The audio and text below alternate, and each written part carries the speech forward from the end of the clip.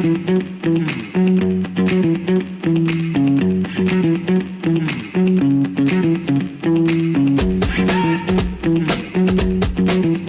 afternoon. Hi, it's Kitty Fitton and this is Ordinary Life on Coast Access Radio 104.7 FM across Kapiti and Horowhenua in New Zealand. And today I'm going to revisit a previous guest because, Bob, I think it's nice to kind of hook in with people again and kind of catch up and see how they're doing.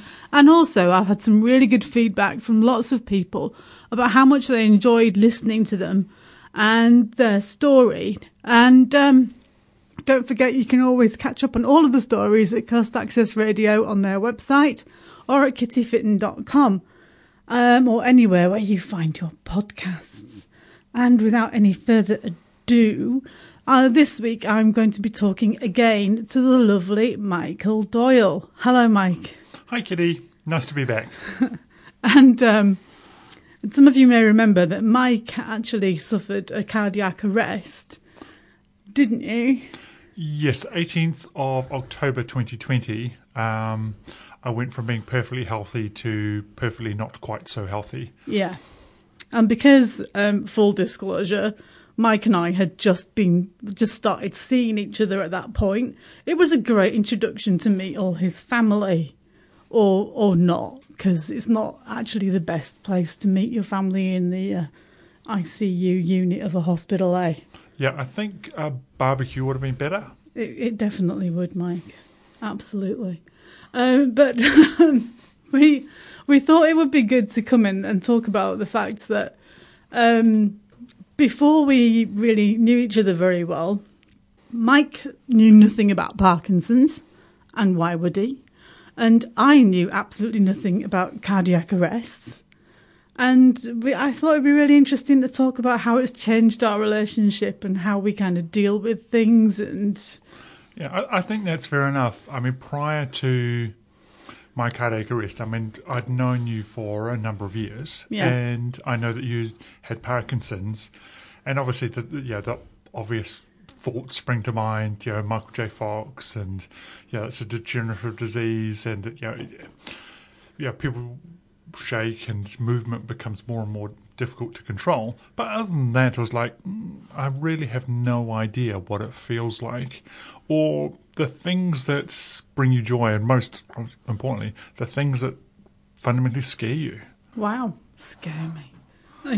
Yeah, that's true. And I think a lot of people are like that, though, because people are surprised when they find out that, I don't know, people are like, oh, you're so happy and positive and strong and just invincible. Absolutely. And then when I admit that actually it's terrifyingly scary and frightening and do things like read blog posts on the radio. And sometimes you just want to sit in the corner, sit in the chair in the corner of the room and cry. But you can't do that because it's not very good for you. You just need to keep moving. To dust yourself. Well, it's not that simple. But I have had to learn how to pick myself up and carry on. I was thinking about it on the drive in and how the day they told me, it was one of those, I actually sat there and thought, wow, this is one of those pivotal moments of my life. The doctor says those words and the whole room kind of shimmers a little bit, and you kind of sit there trying to take it in and think, hang on, I'm sure he's just said something extremely bad and life-changing, but I don't quite understand what that is. And you have also now gone through that. Yeah. It's interesting being on the other side. It's quite a learning curve, and I certainly think having to deal with my own challenges has really helped me understand your challenges. Now, I would not recommend that the partners of other Parkinson's sufferers go and have a cardiac arrest. No. Definitely this is certainly not something I would suggest. But could you tell us a little bit about pre-cardiac arrest Mike? So pre-cardiac arrest Mike, I was one of those overachieving middle class male types. I would people say, "Oh, you're working too hard." It's like, well, I'm only doing 12 to 15 hours a day. It's not that great. And you were working too hard. And my job's super important to me, and nothing's more important. And Mike, if there's a mountain that needs to be moved, I can move it. I'm the guy. First thing you said to me when we got back together was you kind of went, "Oh, Kitty, my work is very important to me." You said, "Stop telling me I'm working too hard because I'm just doing what I need to do." But nothing could stop me. I was invincible. Didn't matter how high the mountain was, I could climb it. How deep, how wide the ocean was, I could swim it. I was that guy. I was the go-to guy. And you liked it, didn't you? Oh, it was very intoxicating. Looking back on it, I realised that was part of the attraction. I liked being, the guy that in a huge IT company, when things went pear-shaped, they would come to me and ask my advice. That's very exhilarating. And you also said if anybody had told you that you had to slow down because you were, accident waiting to happen, you'd have just laughed at them. Pretty much, yeah. Yeah. I can conquer anything. Not so much now. So, when you found out what had happened to you, because we know what happened, we know what happened to you. You can refer back to the previous episode. And when you did wake up in hospital, what were your initial thoughts?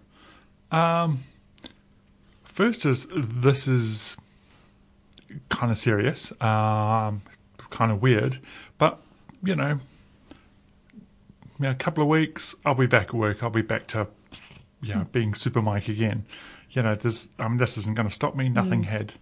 So I do remember you telling me, you said you came out of hospital and you said, "I'll be back at work in 2 weeks." And I said, "I don't think you will." And you were like, no, I'll be absolutely fine. Don't worry about me. I'll be great. Yeah. 2 months later, I was still trying to work out essentially how alive I was. How much of me had got through this, what I could do. Because it was a huge shock and something 2.5 years later, I'm still struggling with, because I recently had a cardiac ablation, basic heart surgery, not open heart surgery, it's microsurgery on my heart, and as a result of that, I'm having to learn again what my limits are, and I now know what the impact is of breaking those limits, because I got stuck in atrial fibrillation for 7 months. So it's like, where is the limit? I want to know where it is, but I have to push very carefully. See, it's I quite think scary. that you should listen to your partner more, because she's really sensible and she's very good at telling you when you need to slow down, hey? You mean like every 5 minutes? Yeah. Right. But in all seriousness, you've struggled a bit with the transition from the corporate world, shall we say, to being a stay-at-home retired person with a disability. Yes, I did have. It has been a interesting transition. One moment I can clearly recall is the HR manager. We're having a conversation, and fortunately, part of my package, etc., is we had income protection insurance, and so I now get receive payments monthly from private insurer. And she basically said, "Oh, I actually quite envy your position." Wow. And I was like, only someone who. So I was polite and kind of. I didn't respond. But it was like, only someone who's not in my position could possibly say that, because I think all of us, to a degree, who we are in our professional career is a large part of our self-identity. I'm a teacher, I'm a school principal, I'm a doctor, I'm a IT project manager, I'm a whatever, minister of finance. That's kind of who you identify as being. And that, for me, had just been ripped away, and confirmation that not only was it gone, it was gone forever. It was never going to come back. The peak of my career was all of a sudden in the past, whereas, the day before I was still... Yeah. So what do you think about... I mean, because we both know that lots of people have said to you things along the lines of, well, obviously you're grateful you're alive. Let's just get that out of the way straight away. And obviously you are delighted you're still here, and nobody is saying that you're not. But people do sometimes say things like, oh, you're very lucky, and because, you don't have to go to work, and I wish I was like you and retired, and that must be great. Is it great? What's this? I guess my answer is, and it's the same thing that I see your experience is, every day when you wake up, you have no idea until you wake up, until you get out of bed, whether or not today you are going to be able to go ahead and get through some of the tasks you need to get done, or whether it's just going to be a day of hell when you're just exhausted all day and frustrated and you can't move and it's just awful. How do your family react? I mean, yeah. I mean, they've been very supportive. I think there's some of the few people who get it, because all other than my brother who lives in Tasmania saw me in ICU with half the hospital plugged into me. Yeah. So they're aware of just how close they came to losing me and just how bad, how low I got. And therefore they're all very cautious about asking me to do things or pushing me in any way. But I mean, I believe you live in a blended family now, and how do they take it? Oh yeah, they. Kitty has been. As we covered in the previous recording, you were there at the scene. Yeah. You saw everything that happened, and that was the first time anyone had attended with me. So thankfully you'd been there, but you've basically been there, and a huge support the entire time. You've. But I'm talking more about when you talk about you're getting tired, and sometimes you might get a little bit grumpy. What, me? Perhaps. Me get grumpy? Yeah. Yeah, never. And how do you cope with that when you've got all these extra children that are not yours? And there's the period of time I was in atrial fibrillation. I have been told that I was somewhat difficult to live with. Is that true? Because essentially I was just insanely tired. I would wake up tired. Yeah. But desperate to do things. So I would work, do as much as I could, but I'd always do more than I should have. Are you saying you might have pushed yourself a little too far sometimes? Yeah. I'm what they call an active relaxer, or it can be quite annoying for passive relaxers. It's Catherine here. I'm jumping in, listening into the conversation, recording you two. I want to know, and Kitty, I apologise if you were going to ask this question anyway. Right. What would happen if you did push yourself a little bit too far, Mike? Well, at the end of October last year, I did push myself too hard, and I started feeling a little unwell. And I basically said to Kitty late in the evening, I think I need an ambulance. How about we tell the truth, and you'd been lying on the sofa all night, and myself and your son and my children were all going, "Are you okay?" And you were like, "Yes, I'm fine. I'm fine. I just need to rest." And then eventually you said the words, he knows he's caught out, Catherine. "I think I need an ambulance."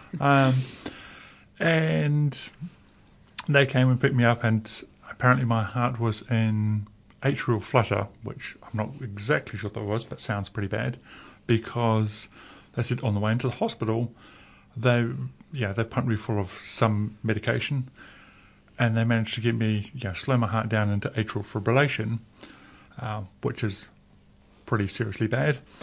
And I was in atrial fibrillation for 7 months after that, just feeling essentially, because the top chambers of my heart were basically just flapping around, not really doing the job.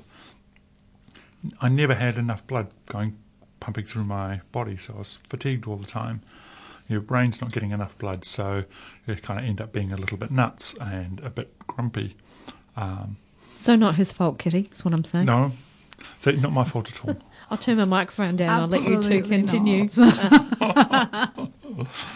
So yes, that's one of the things I'm now scared of, having been brought out of that with the heart surgery.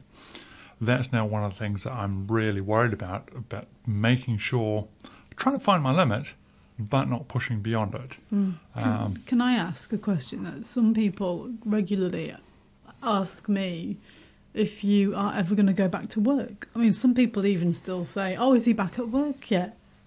And, how are things cognitively? So I still struggle hugely. In fact, cognitive activities are insanely tiring. And it's one of the things that does my head in, sorry, Yeah. both literally and figuratively, is a lot of people say, oh, well, why don't you do crosswords? Why don't you do Sudoku? Why don't you read these books, etc.? Train your mind again, don't they?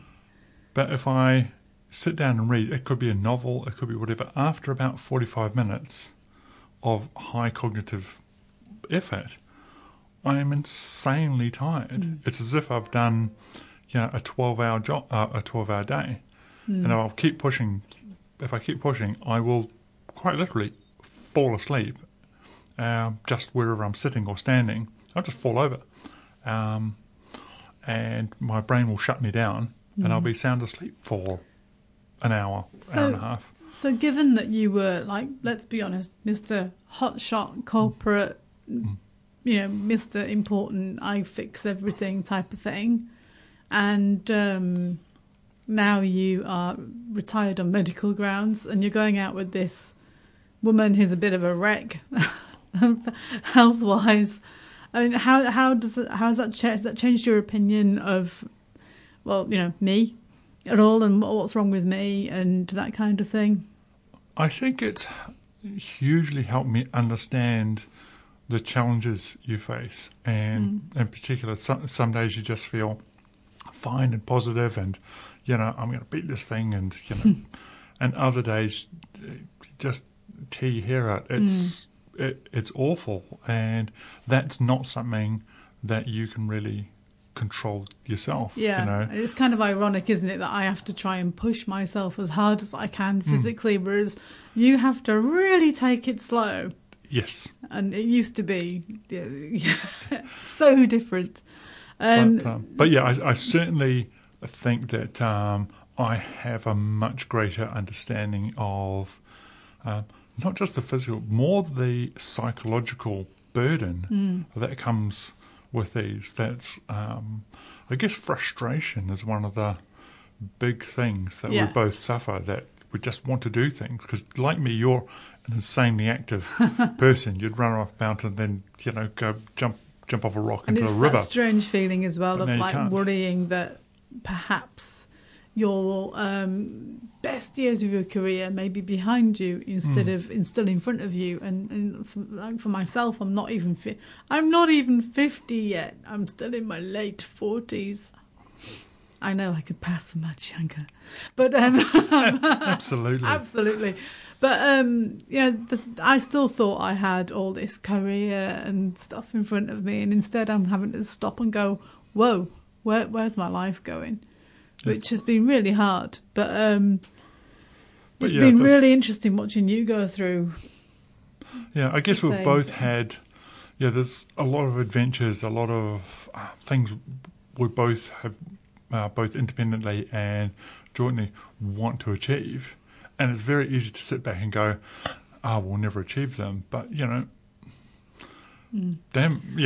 are going to try as hard as we can to do it. That's part of what you have to do to keep going. One thing I did want to talk about as well was some of our friends and some of their attitudes towards what's happened to us.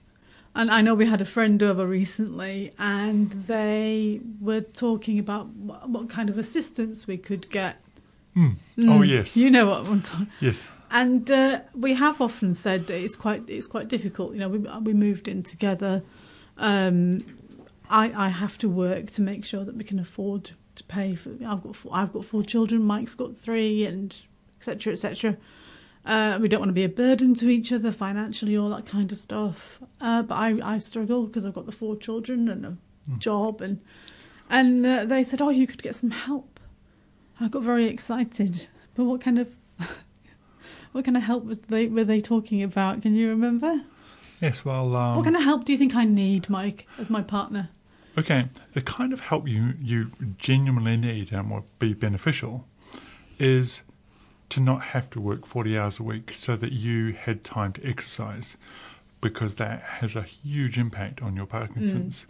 The ability to be able to provide the emotional and care for your children, that because you're at work, it's, that's a struggle. And we're not talking much, are we? I mean, just a couple of hours a day. I'd rather work 30 hours than 40. Yeah. I've been told I can't do that. I have to work 40. There's nothing financially that I can claim because we're a couple. However, apparently I could apply for some support, but that is, for example, I was told, Mike is your carer. So I could get respite. Yeah. From having to care for you. He could get respite care.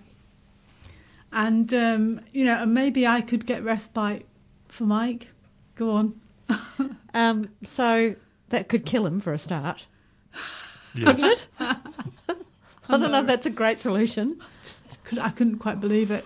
And they said, we could help you with getting somebody in to do your cleaning, and or maybe help you. Did they even mention when you get a bit more difficult washing and things, or getting dressed? Yes, personal care. Personal care, and right. I was like, I'm in my late 40s.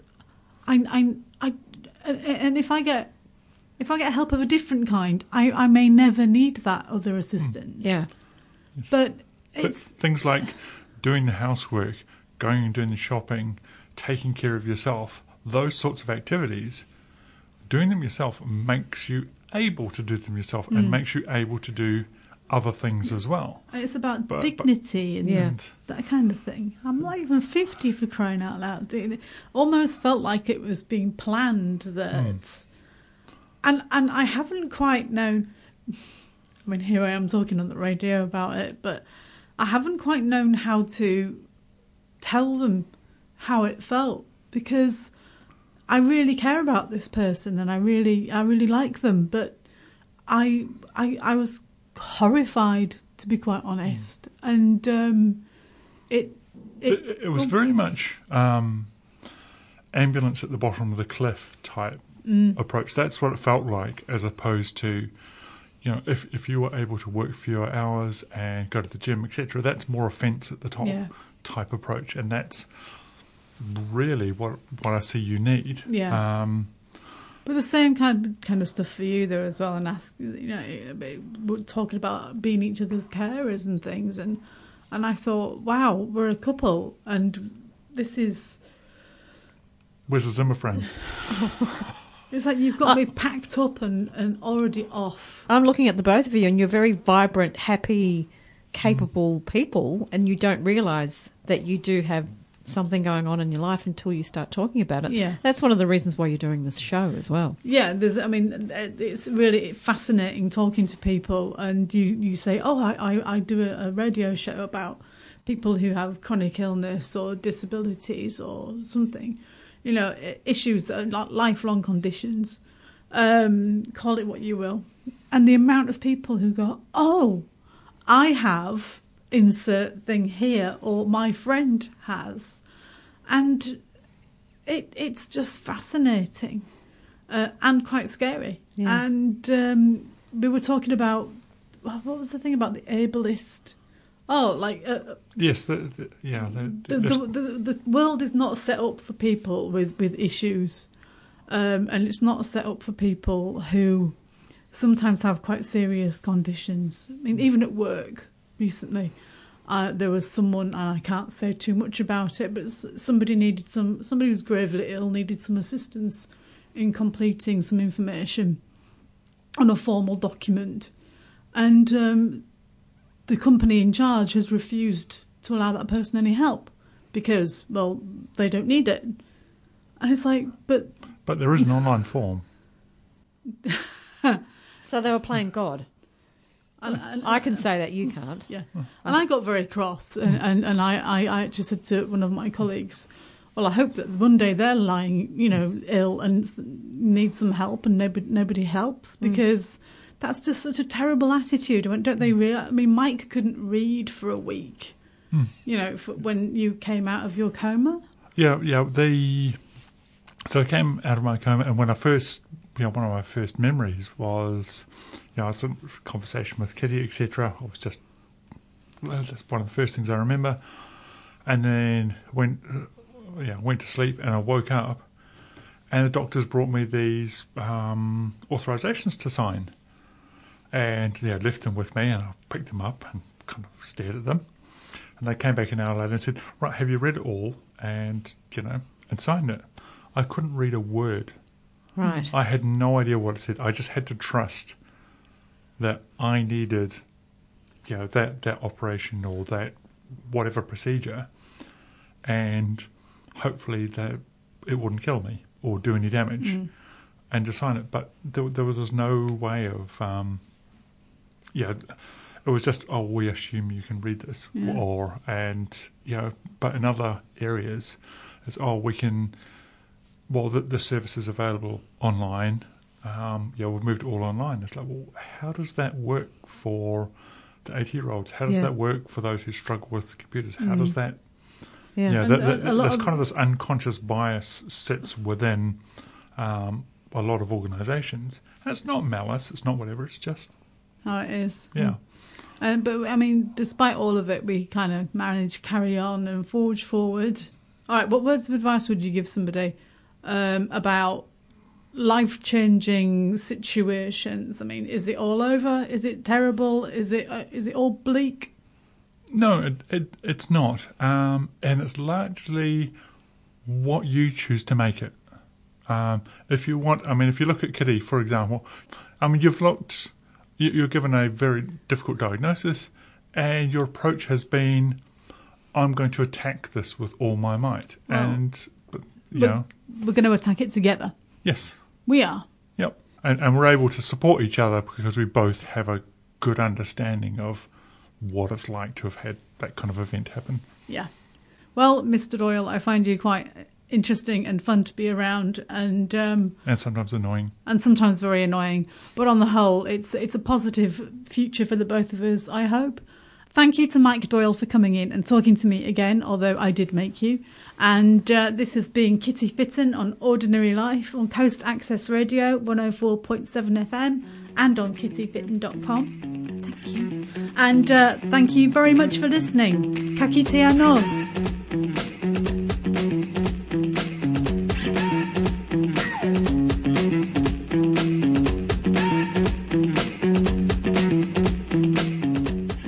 This program was made with assistance from New Zealand On Air for radio broadcast and through the accessmedia.org.nz website. Thank you, New Zealand On Air.